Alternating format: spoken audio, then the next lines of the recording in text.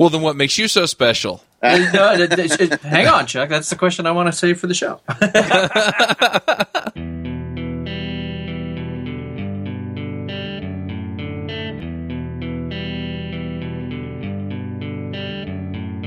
This episode is sponsored by Hired.com. Every week on Hired, they run an auction where over 1,000 tech companies in San Francisco, New York, and LA bid on Ruby developers, providing them with salary and equity up front. The average Ruby developer gets an average of 5 to 15 introductory offers and an average salary offer of $130,000 a year. Users can either accept an offer and go right into interviewing with the company or deny them without any continuing obligations.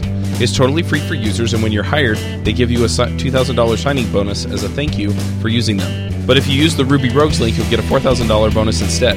Finally, if you're not looking for a job but know someone who is, you can refer them to Hired to get a $1,337 bonus if they accept a job.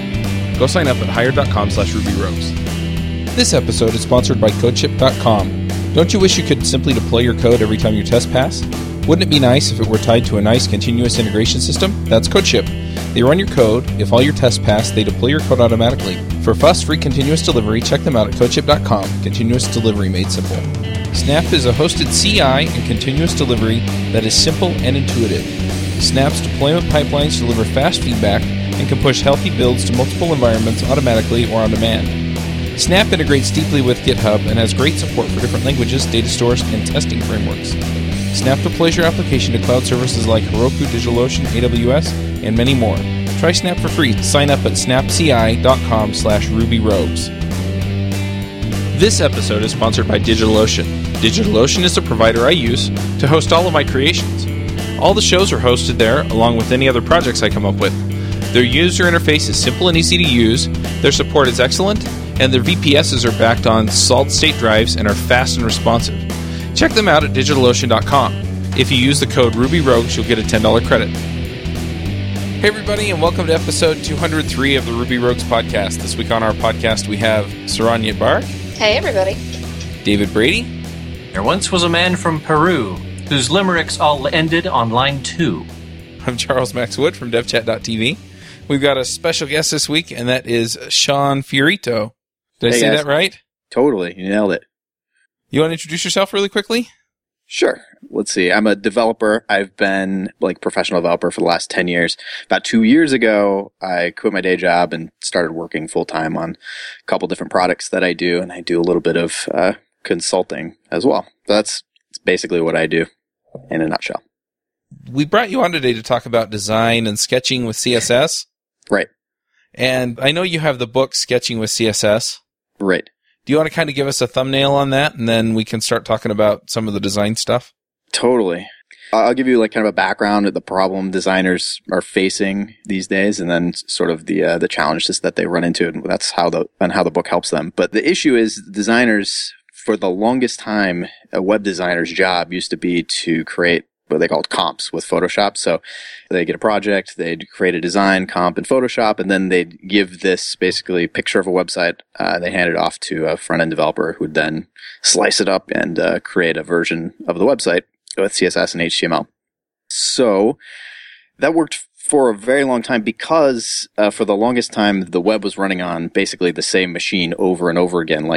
Remember those beige PC boxes with the floppy disk drive? It's running i6, i7, standard monitor, very homogeneous.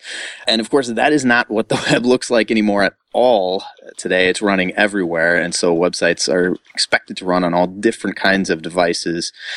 And so that's a challenge for a web designer who is still using Photoshop as their primary tool. In fact, it doesn't really work. And so for a while now, for a couple years, there's been this, I guess I'll call it a mantra, that web designers should design in the browser. And so this is this idea that web designers should skip using a tool like Photoshop altogether, maybe do some sketches, something like that, and then start creating their comps in code directly. And it's a good idea, right? Because, as you're writing code, you can actually see the site as it develops and load it on all kinds of different devices and see what it's going to look like and sort of build it from the ground up to work on all these different devices.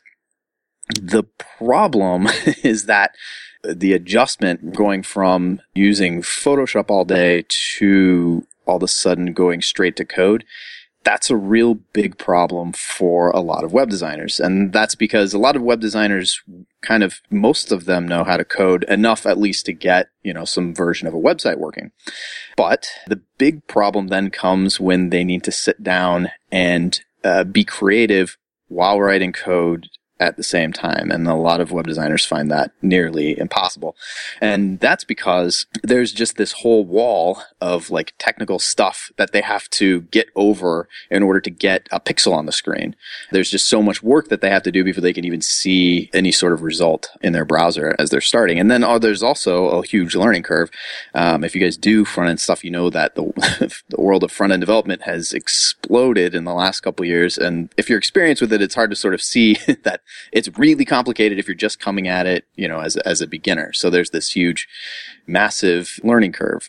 So then the book is essentially, it's like a light version of front-end development. It's specifically designed for web designers who are creating prototypes in the browser. So it's like all the tools that you can use, picking and choosing only the stuff that's going to help you get pixels to the screen faster. And that's it's basically, I'm creating a set of tools that's easy to learn and gets out of your way pretty quickly once you kind of get the basic idea of how they work. So then you can sort of, it's a lot easier to be writing code and then see these results as you're working. So that's the notion of the book, if that makes sense. So does it make sense now that I'm not a designer? That is actually very cool. And yeah, I was waiting to pounce on you with, well, if you're not a designer, what are you doing writing a book about design? But that actually makes total sense to me as a programmer, which is probably a bad thing from a design perspective. I was actually going to say, this sounds really great for complicating the lives of our designers, but I'm a programmer. So does it work the other way?